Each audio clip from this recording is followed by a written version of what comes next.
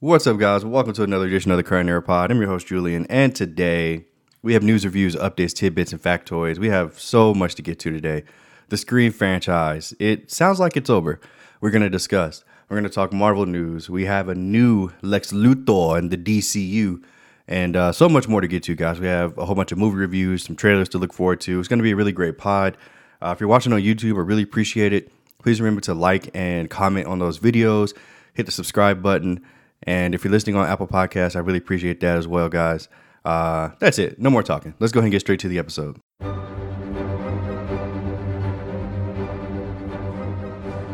Mondi, what's up, man? Julian, what's up? We're back. It's good, man. We're back. It's been a little while since we did a news, reviews, updates, tidbits, titties. I mean, all that stuff that we got to do. And Right. There's a lot of things to discuss. There's a lot of fucking things to fucking discuss. Some things, like my new favorite meme is the fucking Gohan meme. That's just so funny to me because it just accurately describes like my thoughts and feelings like so many times. So let's get into it, man. What's the Gohan meme? Okay. This is the Great Saiyaman Gohan meme. Where he's just like angry. Okay. Yeah. Okay. Yeah, that's my favorite one. Guys, if you're watching on YouTube, thank you so much for the love and support. Hit that like button, hit the subscribe button, and leave a freaking comment. I'm sick of you. Every time I check the videos, there's no comments. Somebody leave a goddamn comment, okay? Thank you. Mondi, let's get into it. Do we have one comment on any of our videos? I left one comment. I left Yeah, one fuck y'all. comment. Yeah, fuck you. Anyway. No. Let's talk about some stuff in development. Black Mirror season 7 is in development at Netflix. I'm a big Black Mirror fan. I know you aren't. This last season was a little lukewarm, but always excited for new Black Mirror stories. Mm-hmm. The Boys has a new spinoff. The Boys Mexico in the works from the writer of Blue Beetle. No, let me stop. That's crazy. The Boys It hasn't Mexico. been 5 minutes. Can you not be racist? It hasn't even been 5 minutes. You're right. Sorry. But I want to be home right now. Pedro Pascal will star as the lead in this Mexico series. You know what? I'm happy for The Boys because even though it's not necessarily my favorite thing, I love when shows like this come out of nowhere, take the world by surprise, and it's by a creator that I love and respect in Seth Rogen, and I'm like really happy for this because if this succeeds, He's the creator, he's the producer. If this succeeds, then I'm sure that they'll be in other spinoffs. And the best idea spinoff that I saw was The Boys in the Hood, and I want it. So we had a sneak peek of that in season 3, but you didn't watch season 3. But The Boys Mexico. I mean, I enjoyed the Gen V spinoff as a big, huge Boys fan. I don't know if I want this, to be honest. You're gonna Boys Mexico, but I'm definitely gonna watch it. But I don't want them to get stuck in spinoff hell and it becomes like a Game of Thrones situation where it's 8 things in production. But I can't say Gen V was worth it. So who knows? Maybe it'll be good. There's a new Jason Bourne movie also in development. Matt Damon is expected to be approached to return. So no confirmation of his return, but he'll be approached to return. As a fan of the Bourne movies, what are your thoughts? This is so interesting because they did this already. Like they did this 10 years ago with Jason Bourne. It was Jeremy Renner, though, right? No, that was the Bourne Legacy, I believe, that Jason Renner did in 2011, right before Avengers came out. And we were just like, who the fuck is this guy? But honestly, that movie is not bad. It's definitely not good, but it's not bad. And then, 2014 or 15, somewhere around there, they did Matt Damon Returns as Jason Bourne in Jason Bourne. And I didn't want to see it then. I still have not seen it. I've heard nothing but mediocre to mixed reviews about it. So do I want to see it 20 years later? I don't think so. I'm good on the Jason Bourne series. I think the original trilogy that they had was awesome, but I don't want to see anymore. That's just my opinion. Alrighty. As someone who's never seen any of the Bourne movies, I definitely do plan to. I have no thoughts on this, to be honest. There's a live action Naruto movie in the works at Lionsgate. Has One Piece opened the door that can never be closed? It has. Unfortunately, it has. I mean, look, One Piece was viewed so much on Netflix. in literally every country around the world that fucking has it. It was number one for a long time. And honestly, I liked it for what it was. I don't think it was good or perfect by any means, but I think that it is absolutely worth the watch. And I think that this is the best anime adaptation that we have. So if they can do anything close to that on the big screen for Naruto, I mean, I don't believe that they can, but I'm here for it, man. I'm waiting for you to say I'll be there. Oh yeah. I mean, okay, guys. Opening fucking night. I'm gonna be there opening fucking night. Okay, like wait a minute, like yeah, I'm gonna be there opening fucking night. Okay, but am I like excited for this? I am, but do I think it's gonna be good? Do I think it's gonna be good? No, I don't. But I'm excited for sure. That's fair, and I love the One Piece series. I mean, I think I enjoyed it more than you. Maybe just because I have zero context. I just went into. You mean the One Piece live action series? The live action series. Let's fucking make that fucking distinction. Okay. Sorry. So this Naruto. I've never watched Naruto either, and so I'll be going into this. I feel like I know so much about it just from everybody else around me. But I'm excited about this news though. Hopefully they can give it some justice. This came out of nowhere. Jackie Chan and Ralph Macchio will reprise their roles together for the new Karate Kid movie. It's coming in theaters December 13th of next year. But they're doing like a huge casting call for this new kid, which is these niggas hadn't even casted the main role, but it comes out in December of next year. What the fuck? Yeah, that's kind of crazy to me. There's no way that this movie's coming out in December of next year. No, like it's not possible for that to happen. Even if there's like no CGI and they do everything practical, there's literally no way that they can shoot a feature film like this. Like, you need stunt choreo and all that. Like, yeah. I mean, nigga, it took my 27 minutes a year. I mean, I had a shitty editor and director, but it took my movie a year to get made. It was 27 minutes. Okay, well, there you have it, people. So, but look, man, this is just interesting to me. Like Jackie Chan makes his main stage return to the American audience in Karate Kid, something that's beloved by America.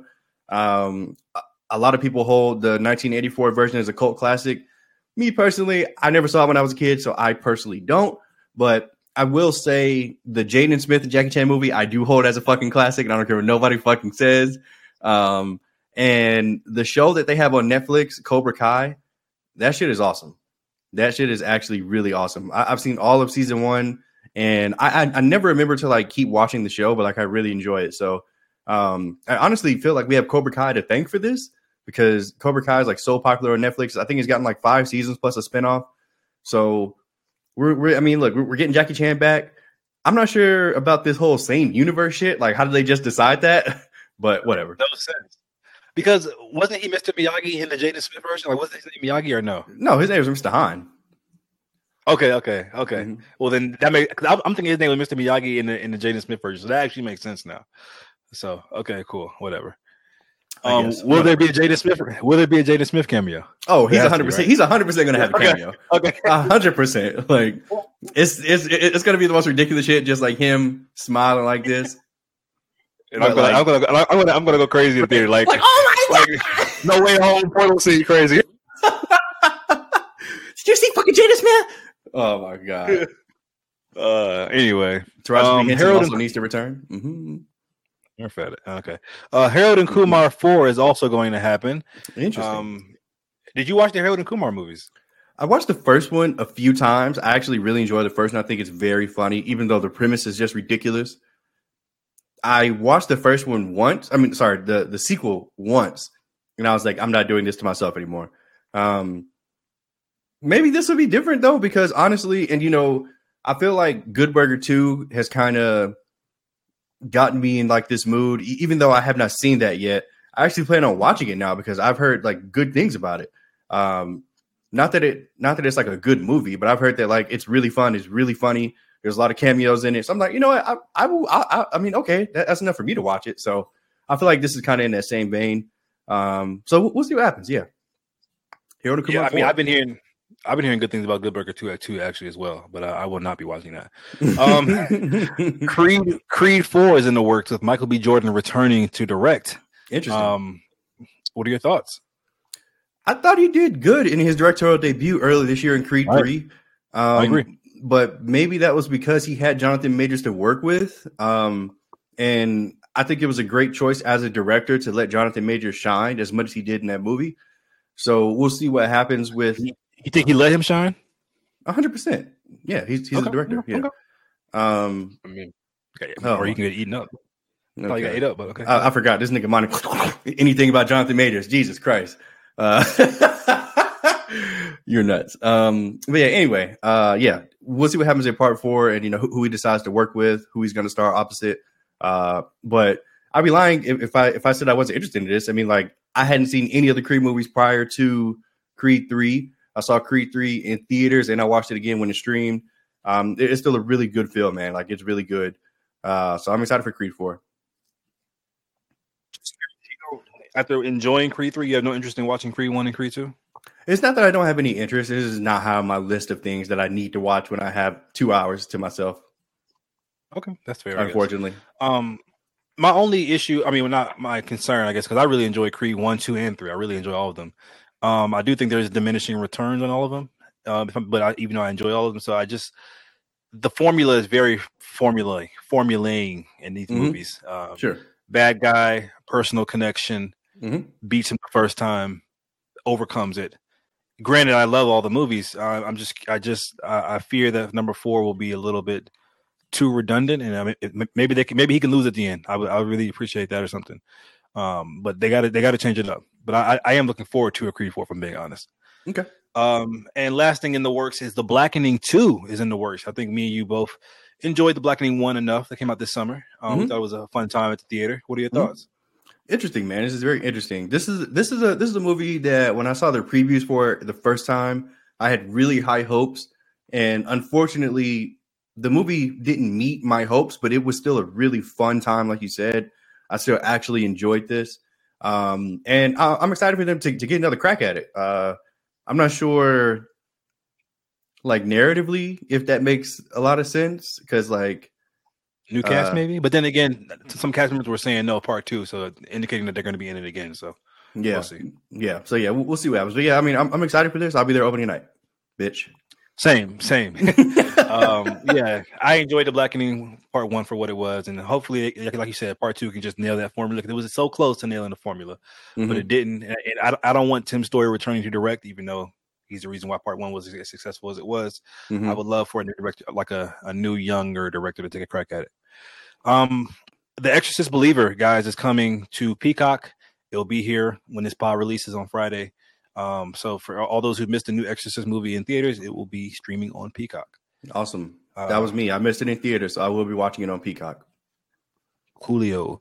Let's talk some DC and Marvel news. Big news in regards to the new Superman Legacy movie directed by James Gunn. Brainiac is confirmed to be the main villain of Superman Legacy. What are your thoughts on Brainiac? I feel like Brainiac is such like an overused villain in Superman lore, especially in comics and like animation, that I'm honestly kind of sick of Brainiac. Like I'm kind of sick of like the whole Brainiac storyline. But I'm sure that it can be done really well live action. And guys, first of all, fucking ball. I want y'all to understand. When I say I'll be there opening night, like bitch, like before opening night, outside, like 2 months in advance, like advanced tickets, like IMAX, like Superman, bitch, I'm gonna be there, okay. But yeah, like this Brainiac news didn't necessarily thrill me.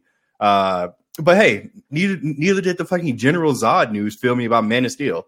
And I have like a collector's ticket for that film. I was so excited for that. So yeah, this doesn't matter to me, but I am a little drained of the Brainiac storyline because to me, that's like so formulaic too, in my opinion. At least every time I've seen it done. So even in video games, like they've done the Brainiac storyline. I'm just like, God damn it. Brainiac, leave these niggas alone, bro. Like, leave them alone, please. But what do you think? I'm curious.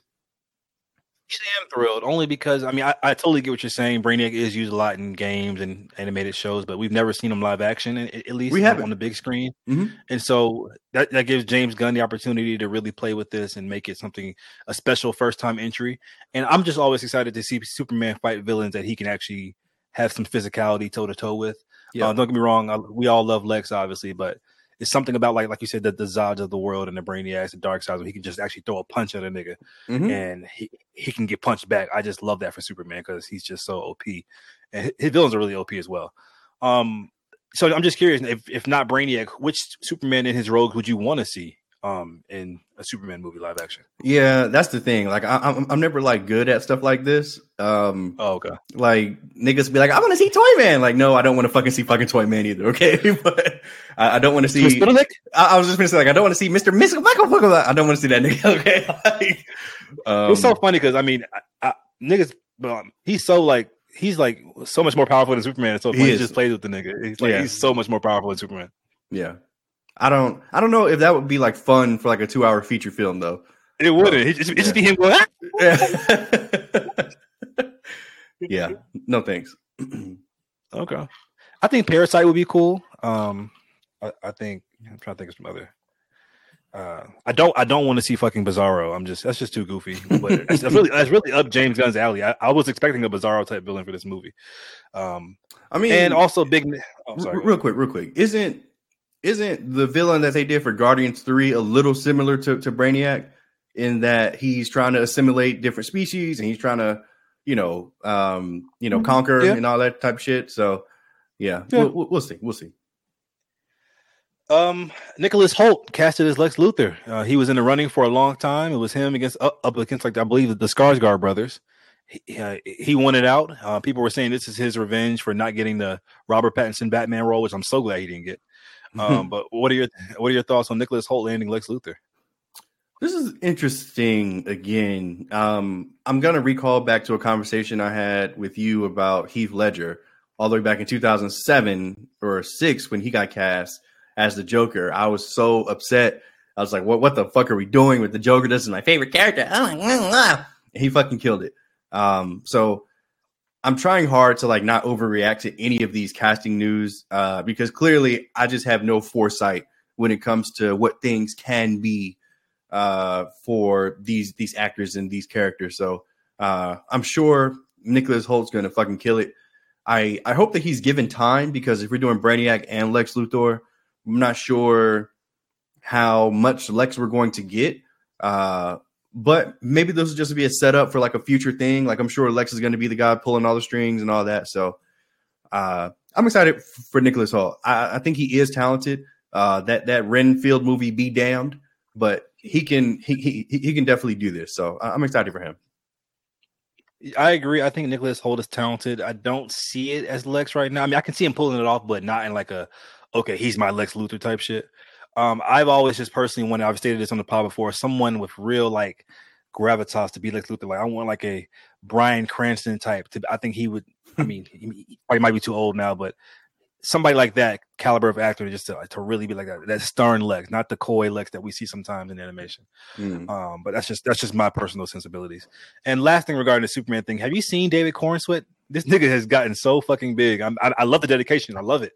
But he's like almost reaching Henry Cavill level. Like Jesus Christ, get bigger, nigga. Get as big as you can. Like he needs to look like fucking.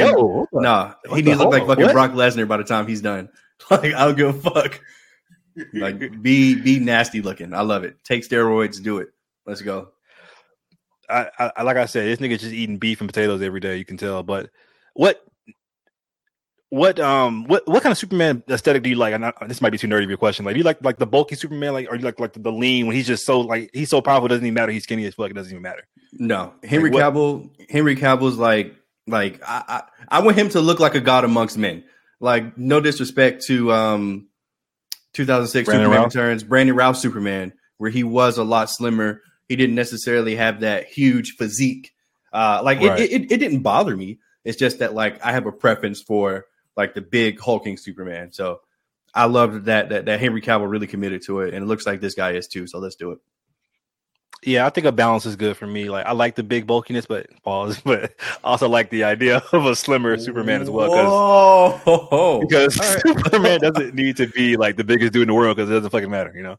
Anyway, Anya Taylor-Joy is rumored to be casted as Silver Surfer in the upcoming Fantastic Four movie. This is big, strong rumors now. For those who don't know, Silver Surfer is canonically a man in all of his runs since his introduction. Mm-hmm. What do you think about this? What do you think? I hope it's not true. I hope that this is just some made up Twitter shit that we're discussing right now. And give me a man. I want a man. I want a man playing Silver Surfer. That's what I want. But watch, Anya Taylor-Joy is going to deliver a performance that we've never seen before because Silver Surfer is so interesting. She's from a planet where they're about to die, and she is going to save the world from Galactus, and he's a planet eater. Brother, that shit out of here. Only reason to think as to why they might be doing something like this is because the Silver Surfer done in 2006's Rise of the Silver Surfer was done so well and holds up. I think that it would look very similar to that Silver Surfer, and this is their way to differentiate it. But me, I'm a huge Silver Surfer fan. Like I literally am. You are, and this pisses me off. I mean, it's just not what It's not what I envision in Silver Surfer. No disrespect to Anya Taylor-Joy. I have no hate. I'm not a woman hater at all. I support women, but this just doesn't make any sense to me, and I hate this kind of shit. Sam Raimi is reportedly a top choice for Marvel Studios to direct both Avengers films coming. The Kang Dynasty film, if Kang still is a thing, and Secret Wars. What are your thoughts on Raimi coming into the MCU? Well, he's already been in the MCU, but taking over the Avengers films. Somebody has to do it.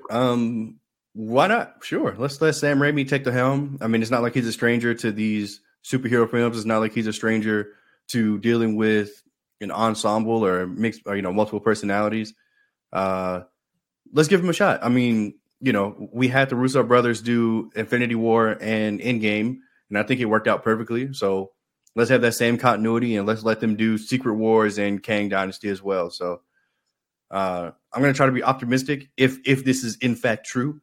And I'm going to say that Sam Raimi is going to do a great job. What do you think? I love Raimi. I wasn't a fan of the Multiverse of Madness. I don't really blame Raimi. I'm more so blame just the writing of that story. But I personally, I don't understand why they don't give Ryan Coogler a chance to do this kind of shit. Like, he's proven twice now that he can make great films. Like, not even just good Marvel movies, like just great films. I mean, I don't understand why Ryan Coogler hasn't been given the keys. Or maybe they offered him and he said no, he wants to do his own thing. But I just think Coogler would be the top choice, if not the Russo brothers. So, but yeah, Raimi, let's see how he does. You get one more chance, Raimi, in the MCU, because yeah. Let's talk some Star Wars news. Dave Filoni has been promoted to Chief Creative Officer at Lucasfilm. He will work directly alongside Kathleen Kennedy to oversee all the new Star Wars projects going forward. What are your thoughts on this? Well, I know this makes you happy. I mean, this is kind of what you wanted. You wanted Kathleen Kennedy to step back in terms of, her power. It sounds like she's giving the keys to Dave Filoni. I mean, this is what happens when you make 3 seasons of The Mandalorian, and it's one of the most streamed things ever on Disney Plus. You create a new character in Grogu that most people love to death. And I mean, him and Jon Favreau both deserve a lot of credit for that. So I think that this is a good thing. I mean, I'm not sure what negative there could be unless he just goes crazy and he's like, we're not done with the start. If he's the one that's like, we're not done with the Skywalker saga, then I'm going to have a problem because I'm sick of that shit. But other than that, I'm sure that this is only going to be a positive thing. What do you think? Yeah, I love Filoni's ideas. I love his idea that he brings to Star Wars. I think he's still working out the kinks when it comes to, because he's so talented in the animation space. I feel with the Ahsoka series, I could still feel him operating in like an animation space at times. And so I'm just maybe in this position, he can just be the idea guy. I think he has wonderful ideas, so this could be a good thing. Also, he's working on the outline for Ahsoka season 2 as well. Yep. So that's noteworthy as well. Dave Filoni also had something to say about Ray Stevenson and the future of the Baylan Skoll character. His quote was, "Obviously, there is a story there in terms of, will they continue showcasing Baylan Skoll?" He says, "We're in a wait and see pattern at this point, but I'm glad the conversation is about Ray and how great he was. I used to have many debates with him and say, Ray, you're the villain here." And he'd be like, "I don't think so." And I was like, "I know you don't think so, but you are. I love that you're playing the character like you're not, but this is exactly, which is not the way Baylan thinks." So the fact that Ray Stevenson was like, "Nigga, I know you're writing me as a villain, but I'm going to interpret it a different way." I think that was just a genius choice, ballsy, but a very genius. I love the way he played Baylan. And so, do you want to see Baylan, or do you think his send off in Ahsoka season 1 was kind of warranted? This is so tough, man, because I thought part of the reason why Baylan Skoll was interesting was because of Ray. I thought his performance was masterful. It's honestly one of the best performances I've seen in a while. So the fact that we're not going to be able to get him back for this series is a little concerning, but I mean, it sounds like they've already made up their mind and they're going to do it. And, you know, the character's ending in Ahsoka season 1 was like, it wasn't even an ending. Like he kind of just like went off to the sunset. We never saw him again. So it sounds like they left it that way because they were interested in doing something else with this character. So it's unfortunate, but I figured that this was the route that they were going to go. And hey, look, I mean, if it isn't working, then they either won't put it out or it'll be a one and done thing, and we'll forever be like, damn, what could have been. But they're probably going to release this either way. Yeah, I agree with you. I think Rey is one of the best Star Wars characters in the Disney era, besides like Mando, Grogu, and Kylo, I guess. And it's sad to see him go. But I think they should not continue his story live action as an honor to Rey. But I would love to see it in animation because, the animation stuff is canon in Star Wars. So let's see Baylan's journey in like an animated series or something like that. I totally watch that. Let's talk some trailers. Mark Wahlberg and Simu Liu star in the emotional trailer for Arthur the King, based on a true story. Do you see this trailer? It's been shown a lot in my AMC theaters a lot lately. But what are your thoughts on this true story about a dog and a guy? Yeah, interesting. Man's best friend, follow him around this race, around this continent, which is insane. Yeah, I mean, I'm not going to watch this. I mean, you know exactly why. So for all the listeners out there, I don't do anything with dogs and dogs' death and dogs being happy. This is not my thing. So, yeah, I'm not going to watch this. Shout out to Mark Wahlberg and shout out to Simu Lee. I don't care about this. I'm not going to watch it. The dog dies? It looked like he was dying in the trailer. I'm not sure if he actually dies in the movie, but... Oh, just the chance that he might die. You're not going to watch it. Correct. You're a fucking bitch. Okay. Dog movies just don't ever do it for me. I'm sorry. I mean... Air Bud. I might watch it. That's true. Fucking Air Bud. and Homeward Bound. A fucking great movie as well, but I was a big Sassy fan. Sassy the cat. Dog movies don't typically do it for me because it's such an obvious pull at the heartstrings, and as a cat guy, it's just like whatever. But we'll see. As a cat guy, so I guess we do have a trailer for Blumhouse's Imaginary. It's been released. They said they weren't gonna release a trailer, but there's a whole ass trailer out that I tagged you in, and it's coming to theaters March 8th. What are your thoughts on this trailer?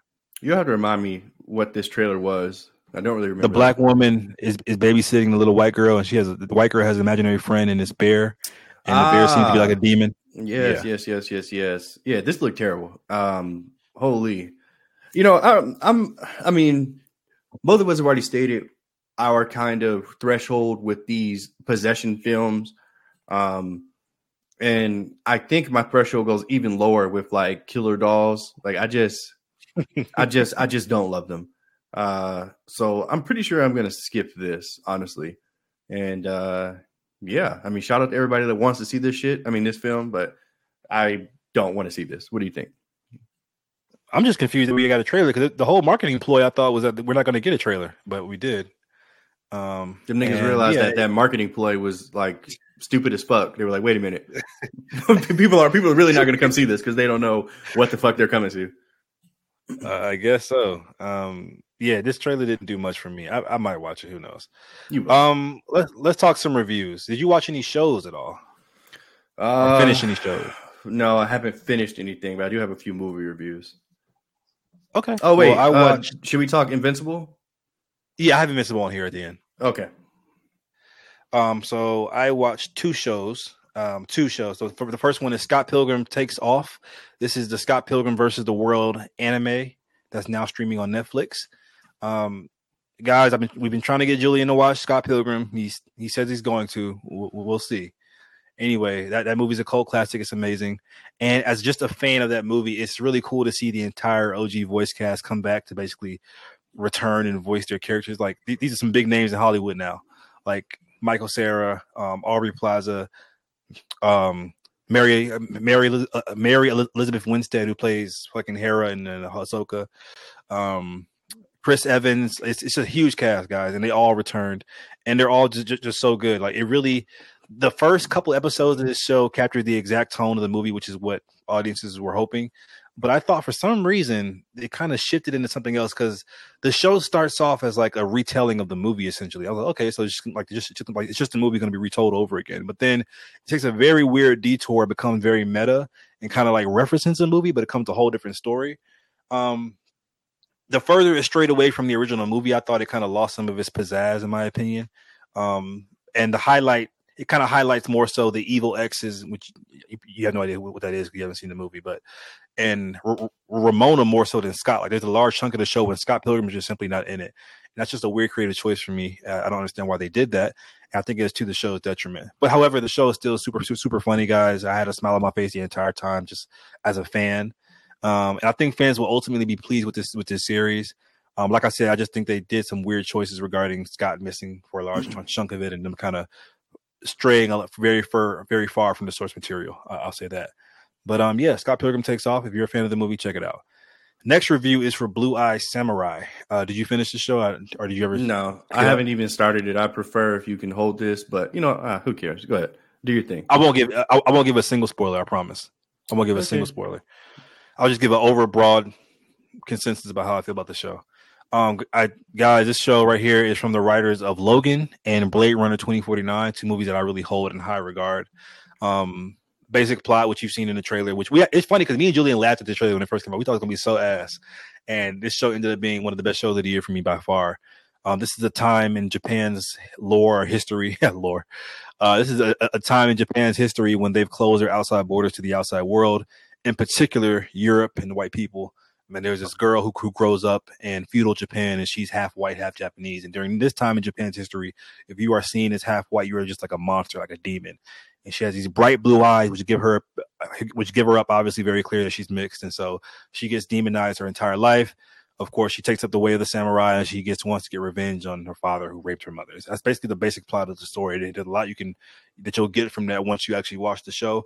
The plot is literally the storyline, the animation, and the action are all just so top tier. The animation is so good in this show that like it feels like motion capture a lot of times. Like the way like the people, like the characters emote, how they express themselves, just how they move. It doesn't feel animated at all. It feels like there's actually like motion capture going on because it's just done so fluently and so well. The show does an amazing job of interweaving flashbacks with what's currently going on to either mirror the present or directly counter it. It's just a beautiful use of flashbacks here in the show. We get to see the character's evolution from episode 1 to episode 8. Because at first she appears I'm not going to say that. Guys, I recommend this show highly. It's like I said, one of my favorite shows of the year. This is why this kind of show proves why there will always be a space for animation, in my opinion, because it's just some things you just can't do live action, and this show is able to pull it off incredibly well, in my opinion. This is a total surprise for me of the year, and I just really love this show. Next thing is Invincible. We only got 4 episodes, guys. It's going to be 8 episodes in total this season. Season 2 will return next year in 2024. So we can give our brief thoughts just on what we've seen so far and how we feel about the news of season 2 picking up next year. So you can go first. Man, 4 episodes that we've seen, 4 episodes left. Man, from what I've seen, man, I'm so excited for what's to come. I think my only real complaint so far is that I feel like they've kind of lingered with the depression. This might sound horrible to say, but like with like the depression of Sandra Oh's character. What's the mom's name? Damn, Helen? Sarah? Helen? Hera? It's not Sarah. It's not Sarah, is it? No, that doesn't sound familiar. Whatever. Okay. Sandra Oh's character, she's literally been a depressed mess for all 4 episodes. That's getting annoying. I'm glad that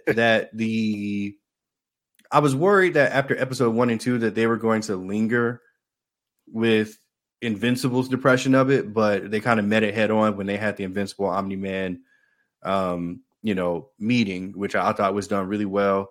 Shout out to Stephen Young, man. He was fantastic in episode 4. Just the emotion that he was trying to portray to his dad, who he who stabbed him in the back essentially and betrayed the entire human race. And Now it turns out this nigga got another wife and kid on the side. It's crazy, man. And yeah, like I just want to say, like, for anybody that is on the fence about the show or that has not seen the show, whether it's, because it's animation or you're tired of superhero stuff or, whatever's holding you back, like, you need to let it go and just stop and watch this, man. This is a really, really great series with great characters that develop and grow, and just a stellar voice cast. It's actually really funny too. Like, there's just a whole bunch of good jokes here. I love the duplicate thing with the nigga that never dies, or Immortal. That shit was hilarious.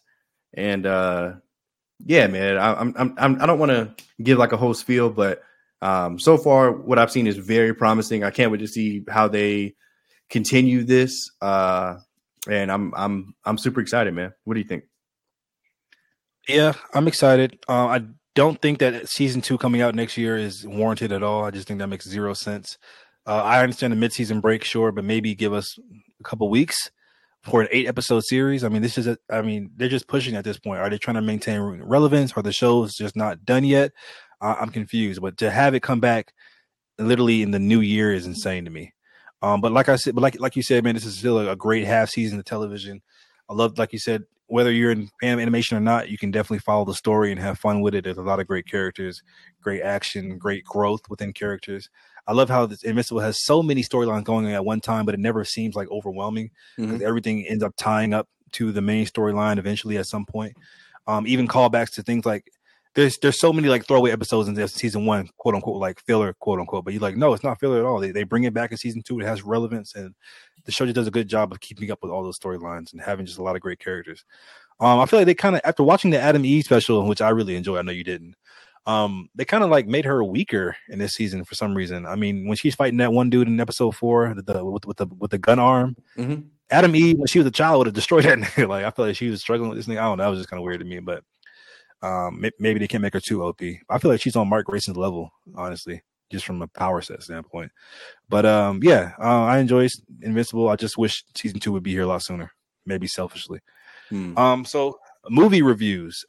Which movies did you watch? I'm curious.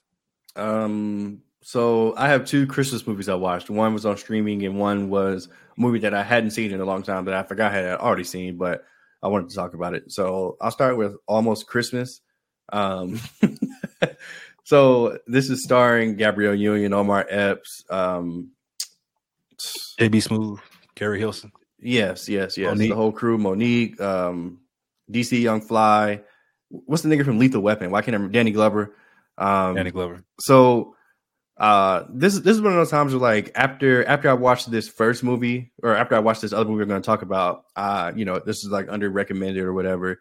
And I was like, how have I not seen this? Like, how have I not, like, this is like a great cast. Like, it's a Black Christmas movie. Like, how have I not seen this? And this is essentially just this Christmas redone, but I absolutely love that. I have no problem with it. Like, there's like so many similarities. There's A-Train, who's the young, he's the youngest one. He's the baby. He's got all the talent. But he has a dark secret. There's the sisters who hate each other. There's the older brother who's successful. There's the patriarch or the matriarch of the family. Like, it has very similar things to this Christmas, which didn't bother me at all. Like, I ended up loving this. Like, I'm not gonna lie. Like, I was like, man, this is like a really great time. Like, this is gonna be like in my rotation of fucking Christmas movies. Like, I'm not sure why it never was. I'm not sure why I'd never seen it. But like, I really enjoyed it, man. It was just a really good Black Christmas movie. And it absolutely matters that they're Black. I mean, I'm not sure how else to say it without sounding forward, but it matters that they're Black. It matters that, that they're not fucking drug dealers or thugs. They're just regular people going through regular holiday stuff. And it was a good time, man. Monique destroyed the movie. She was so funny throughout the entire movie. Carrie Hilson and JB Smoove would literally never happen in any lifetime ever, but it was funny for what it was. And that dinner scene was iconic. Yes, yeah, it was a great scene. Yeah, but yeah. Anyway, for anybody that hasn't seen it, I think it came out in like 2013 or 16 or whatever. Almost Christmas. It's a really good, fun Black Christmas movie for you out there. The other Christmas movie I saw is Dashing Through the Snow. Ludacris, Lil Rel Howery, Tiana Paris. This is streaming on Disney Plus. I saw literally no promo for this. I think this is one of those times where, yeah, it's brand new. Yeah, it came out maybe 2 or 3 weeks ago. I follow Ludacris on Instagram. I did not see a single post about this, but we know how the algorithm works. So, excuse me, I'm sure he posted about it. But man, this is actually fun too, man. Like, don't get me wrong. Like, this is a Disney Plus Christmas movie with Ludacris, Tiana Paris, and Oscar from The Office, and Lil Rel. Like, don't get me wrong. This movie's not going to win any Oscars, okay, or any awards, but it was actually like a fun watch. Ludacris plays a character that you really haven't really seen him play, which I thought was good. I'm not going to say that he was like great in this movie because he wasn't, but it was like refreshing to see him be somebody other than fucking a super whiz with technology and Fast and Furious or a rapper. Lil Rel played Santa Claus, which I thought was hilarious. He was actually really funny throughout the entire movie.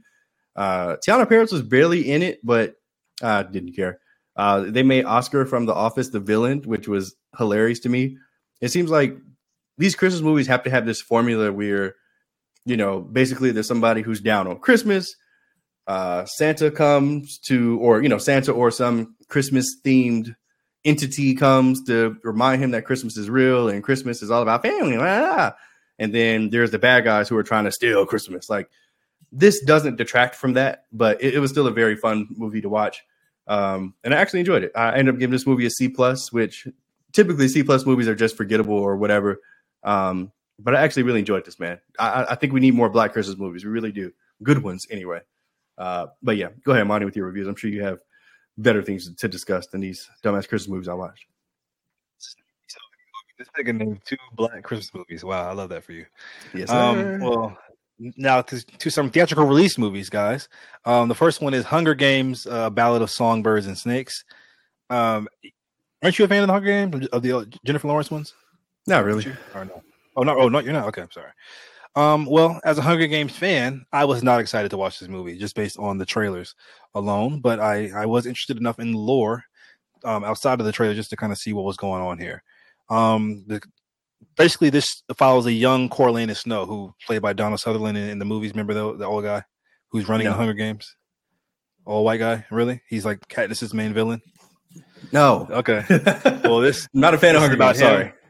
This is about him when he's younger and his rise to power, I guess. And I don't know, man. The OG Hunger Games was able to capture. Well, first of all, this movie split up into 3 parts, and the Hunger Games portion is really only the first half of the movie. The second half becomes something entirely different.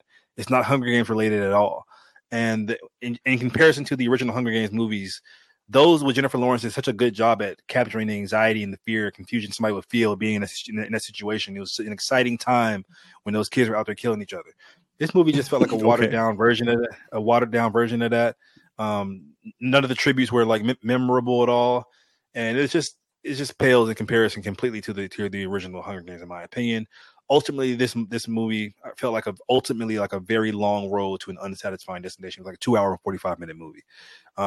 But I did have somebody in my theater sitting right next to me, this little white girl, say, "Oh my God, that followed the book to a T." So I didn't read the book. So if you're a fan of the book, guys, you might have fun with it. But as someone who's just a fan of the movies, I did not have that much fun with it. But there are some good things to it. I gave it a C+.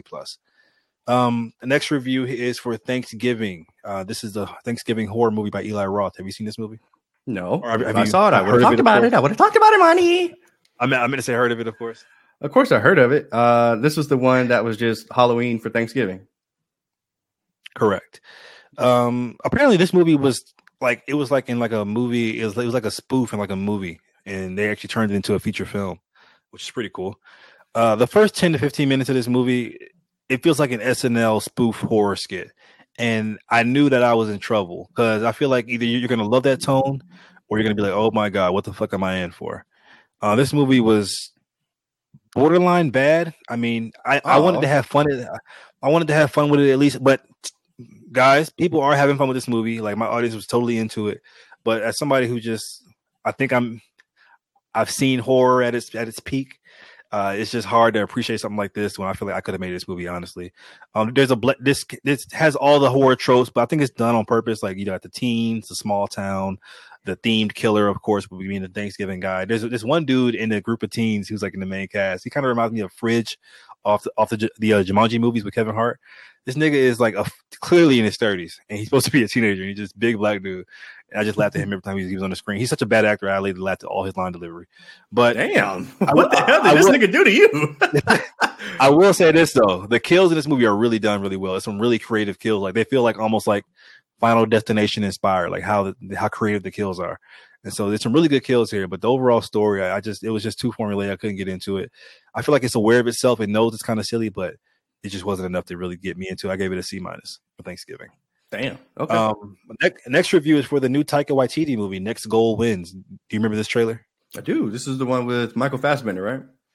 Correct. Mm-hmm. I'm a fan of Taika Waititi. I thought I was, at least. I mean, I loved Thor Ragnarok. I love Jojo Rabbit. Don't forget Jojo Rabbit. Literally one of my top 10 favorite movies of all time is Jojo Rabbit. But after Thor: Love and Thunder, I was hoping for a return to form for Taika, and this is not it. It's Taika Waititi's comedy has evolved to a point where it's just like either like almost slapsticky or like it's just so surface level that it's not even smart humor. I personally like smart humor in my movies.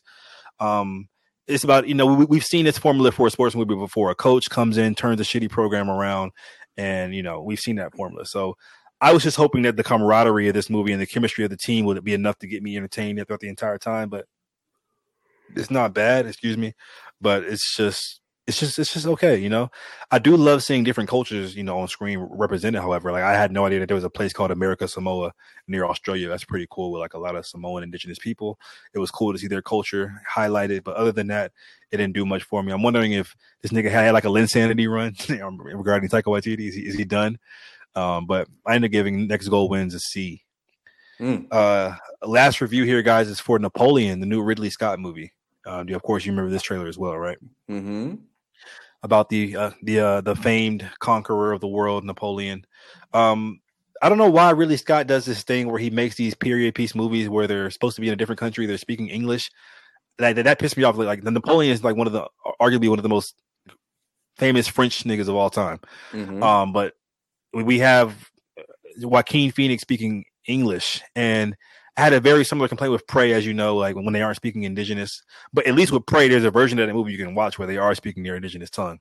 With this movie, he did the same thing with Gladiator. He did the same thing with the Last Duel with Matt Damon and Ben Affleck. He just doesn't care about accents. It kind of pisses me off. This is one of those movies where a lot of time passes over the course of Napoleon's life, and they do this weird thing where they don't choose to age Napoleon at all. Like, he's supposed to be 20. Old ass Joaquin Phoenix, supposed to be 20 at one point, and then by the end of the movie, I guess he's in his 40s or whatever. I don't know, but that kind of stuff pisses me off. And you would think this movie would be about like one of the greatest leaders and military strategists in the entire world, but no, it's really more so like a love story between him and his wife. Which, granted, I didn't know that his wife meant so much to him, which I learned in the movie. But I just don't understand the focus to take it off of one of the world's greatest conquerors of the world, to not really shine a highlight on that. That's just such a weird thing to me, to make it more so like a love story. However, the battle scenes in this movie are shot beautifully. Like, this is just really Scott showing off that he's an experienced nigga. Like, it's this one scene that takes place in like this icy tundra, which is just so amazing and breathtaking, with just a great battle sequence. Love that kind of shit. Wish it was more of it. But yeah, unfortunately, the tonality of this movie was just too weird, all over the place. Felt like a comedy at times. I wanted a serious movie about Napoleon, conquering the world and his mindset, So overall, I gave Napoleon a C+. Let's move on to some other news.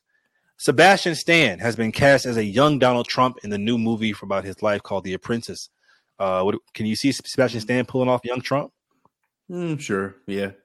All you gotta do is give him a haircut, make him look a little weird, and yeah, he'll Sebastian Stan can do it for sure. I can see it too. What are your thoughts on like this whole thing about him being Luke in the live action movie? Because they say he looks so close to Mark Hamill. I think he's kind of aging out of that. But do you want to see Sebastian Stan as Luke, prime Luke? Yeah, I guess. I mean, I don't really have a preference, honestly. And I'm actually, you know what? No, I don't want to fucking see it. I'm sick of the Skywalker saga. Get rid of Luke. Get rid of Vader. Let's move on to something bigger and better. Sorry. I feel you on that, but Prime Luke, come on, I got to see at least one thing. It could be a series, it could be a movie. We got a taste of it with Mandalorian. They gave you enough at the season 2 finale of Mando. That taste had me salivating. Wow. Mark Cuban is leaving Shark Tank after 16 seasons.